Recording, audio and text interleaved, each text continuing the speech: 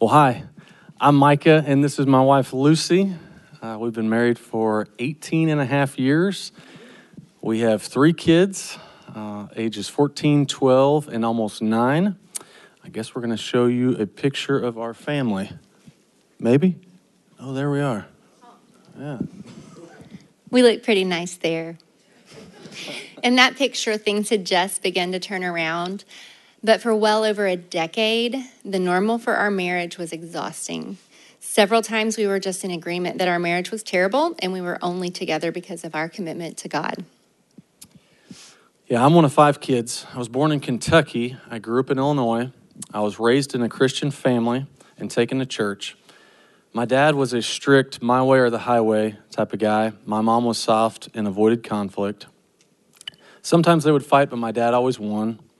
Growing up, sometimes they would fight, but growing up, I never had any issues looking at anything inappropriate on the internet, mostly because there wasn't an internet, so I didn't have any struggles that way.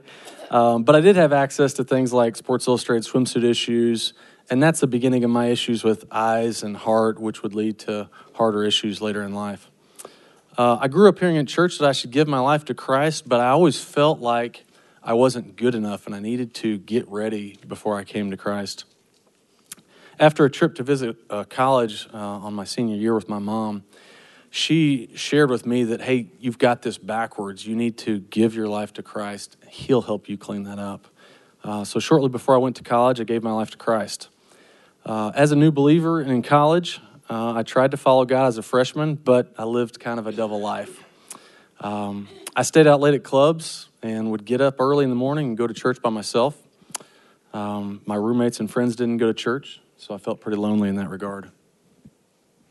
Well, I grew up in East Texas in a Christian home. My dad was the engineer type, not great with feelings.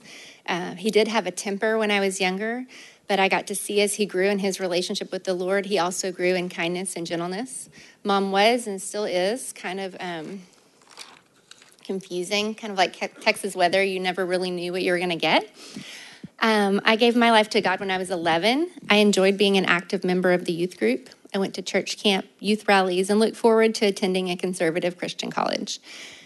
I was pretty oblivious to my ditches, which were things like people-pleasing, body image, angry outbursts with those people closest to me, and generally not placing my worth in who God said I was.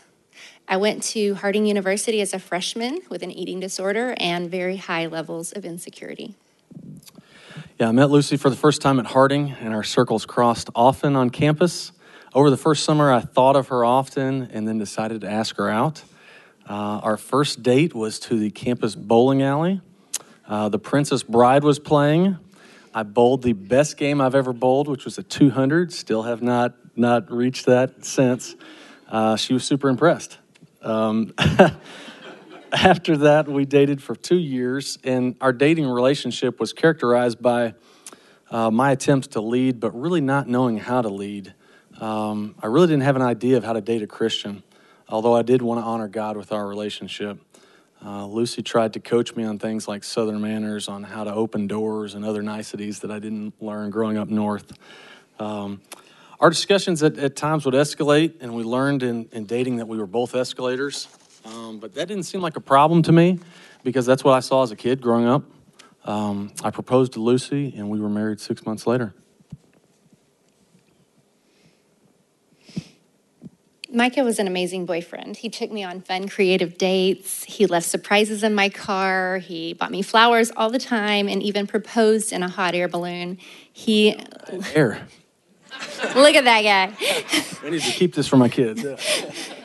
He literally swept me off my feet. I was very flattered and appreciative of his pursuit. I began to understand that my eating disorder was sinful and shared with a few close friends, including Micah.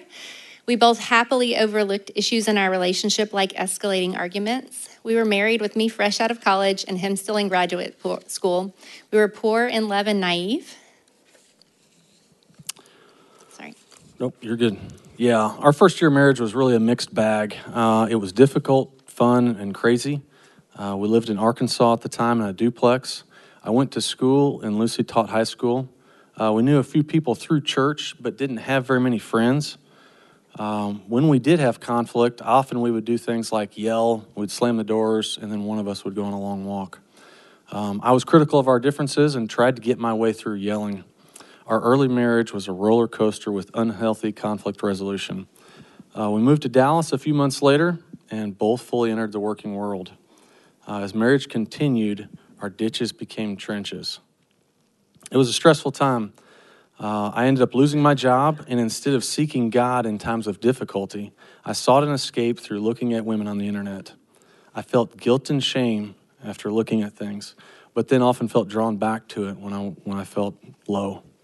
Lucy found my internet history and confronted me about it. I saw how it hurt her and resolved to stop. Fast forward to when our second child was born. We had been married for 7 years. This is when, in my eyes, the wheels just kind of came off. Finances were tight, sleep was a rarity, the second baby was often inconsolable, and life was just kind of a nightmare. Again, instead of turning to God in my struggle, this time I turned to viewing pornography. I hid my sin as best I could, but due to the guilt and shame, I often took out my anger on Lucy. Pornography robbed me of my ability to be pleased with Lucy's body, and it made me extremely critical of her. One day, Lucy called me at work because she had found pornography on my computer. She was furious. She packed a bag for me and left it in the garage. She kicked me out, and I went to stay in a hotel for a week. I called a friend that was a counselor and asked what next steps I should take. He gave me the name of a Christian counselor and told me that it could get better. We started what would be years of counseling. We started to work on everything: anger, contentment, resentment, and everyone's favorite, understanding your feelings. This improved things somewhat. The train wreck of my discontentment with my post-pregnancy body and Micah's critical comments about my body left me feeling completely inadequate. I began to become very controlling with Micah's time during the season as well. I'm not completely sure why, but I think it was probably from the insecurities I felt in marriage. In hindsight, I wish a friend or a counselor had just asked, man, how's your relationship with God?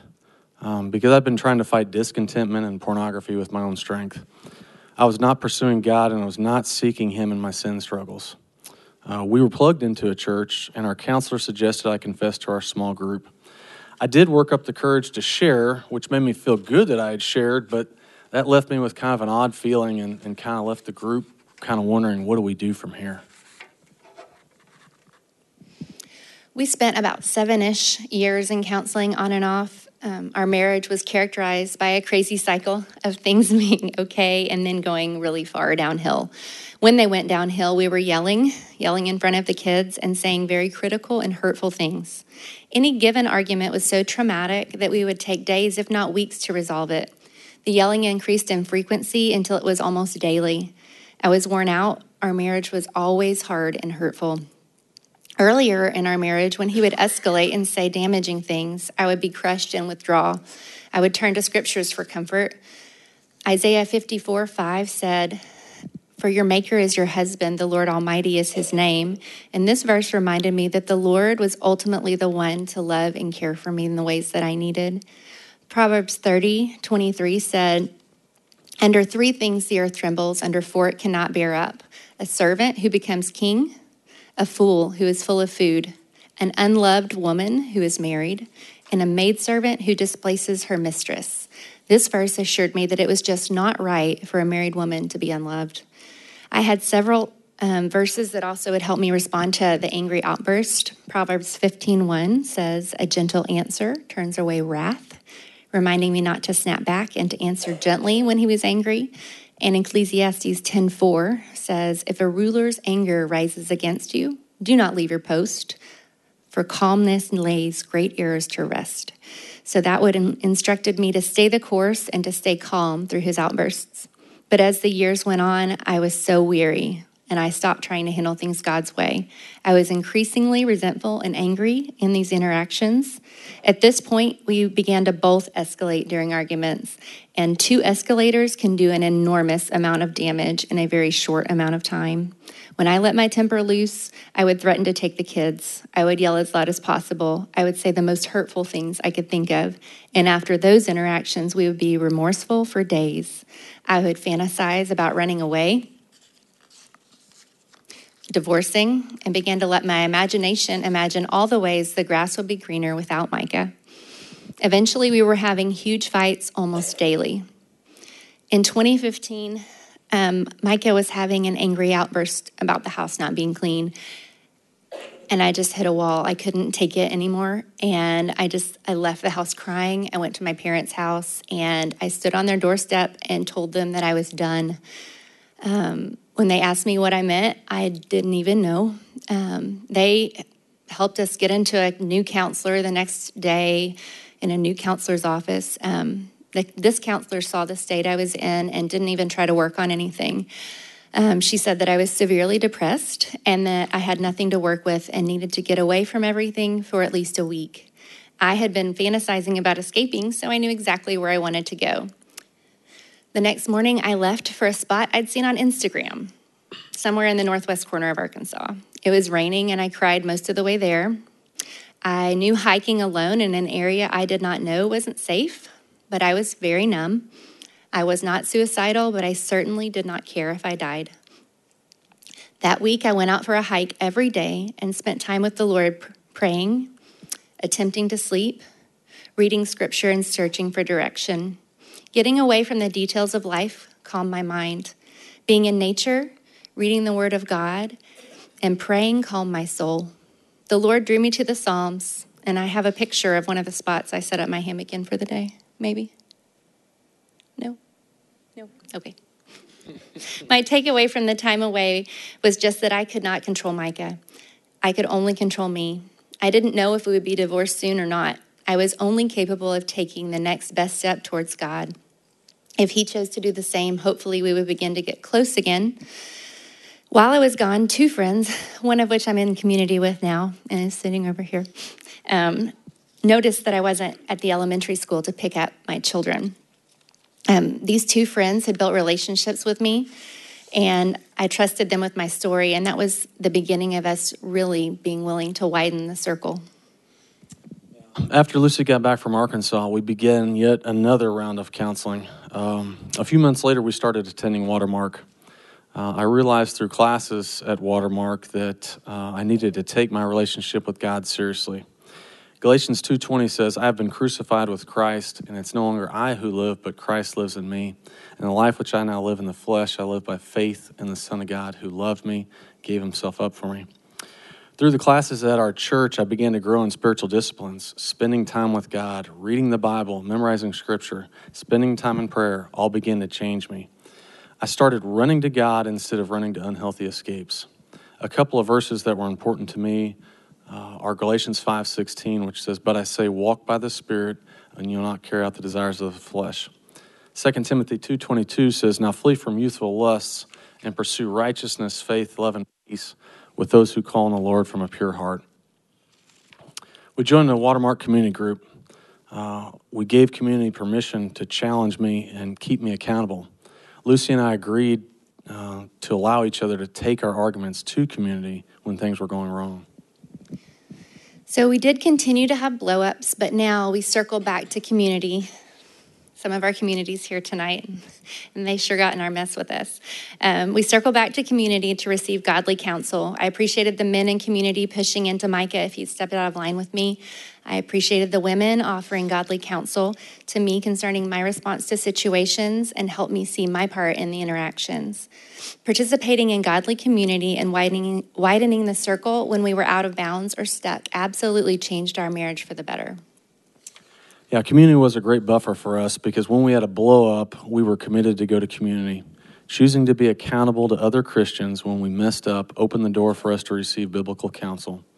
Proverbs 28:13 says, He who conceals his transgression will not prosper, but he who confesses and forsakes them will find compassion. James 5:16 says, Therefore confess your sins to one another and pray for one another so that you may be healed. The effective prayer of a righteous man can accomplish much. So our blow-ups began to be less intense and less frequent. Our marriage stabilized and began to thrive as we pursued God and each other. We became members at Watermark and served in different areas. Our marriage went from daily fights to being able to enjoy each other and grow towards each other. Our children were certainly traumatized by watching us fight in such an ugly way in front of them. but God allowed them to see the change in us and our marriage in a front row seat. When we were asked to consider serving and re-engage, we were discussing it with the family. We talked about how each week would change and how it would not be easy for the change for the kids. Our then 13-year-old said to us that he wanted us to help and re-engage because he had seen the way that God had worked to change our marriage. Our marriage was exhausting for at least 14 of the 18 and a half years we've been married. The past few years, we've been learning to more closely follow God, to be in the Word, seek godly counsel within our community, and to ask for and give forgiveness, and to expect and accept each other as sinners that need Jesus. Now I enjoy Micah's company. I smile when I see him come in the room. He pursues me for dates. He is quick to listen and slow to become angry. Conflict happens, but it is handled completely differently. Arguments last part of a day at most. The normal for your marriage can change. God changes people. He changes their hearts. He changes how they love and how they deal with conflict. Going through re-engage, I was reminded that I needed to put Lucy above myself. Philippians 2:3-4 says, "Do nothing from selfishness or empty conceit, but with humility of mind, regard one another as more important than yourselves. Do not merely look out for your own personal interests, but also for the interests of others." I realize that my ability to love Lucy comes from God. The grass is greener where you water it. I needed to work on my marriage and not just hope that it turns out well. One big takeaway from re-engage for me is that we schedule a time once a week to check in with meaningful questions like, how did you feel loved this week? And how can I pray for you this week? Ephesians 5:28 says, "So husbands ought also to love their own wives as their own bodies. He who loves his own wife loves himself." Looking back, I can see that God was pursuing me and my marriage. He provided friends and family to babysit our children for free while we attended counseling. He counseled me through the Psalms in Arkansas. He provided friends that noticed when I was gone. He provided a brave community that cared enough to ask hard questions and to get elbow deep into our mess. I felt like the Re-Engage program was a little more diagnostic for me because we did it as apprentice leaders after our marriage had stabilized. Re-Engage, I would say it helped me shorten the amount of time it takes me to apologize, and I learned to actually turn around and ask for forgiveness. That was new. We had learned some great terminology for our negative conflict patterns, so when those patterns show up, we have some verbiage to talk about what's going on and the confidence to say things like, "I'm escalating. This isn't healthy. Maybe we could table it for a minute and I could calm down and we could try again in a little bit." So if you're new to Re-Engage, know that the Re-Engage curriculum is done in a closed group, so you will have a chance to be in community with godly leaders and others running to God to heal their marriages. God-focused community and choosing to open up to biblical counsel played a vital role in the turnaround we experienced. Yeah, if you're in a marriage that is nothing but hard, we just want to say there's hope. God is in the business of changing people. He resurrected our marriage. Pursue God. Get into community with godly people. Be transparent and willing to share and receive counsel. God can change you, your spouse, and your marriage. Thank you for letting us share.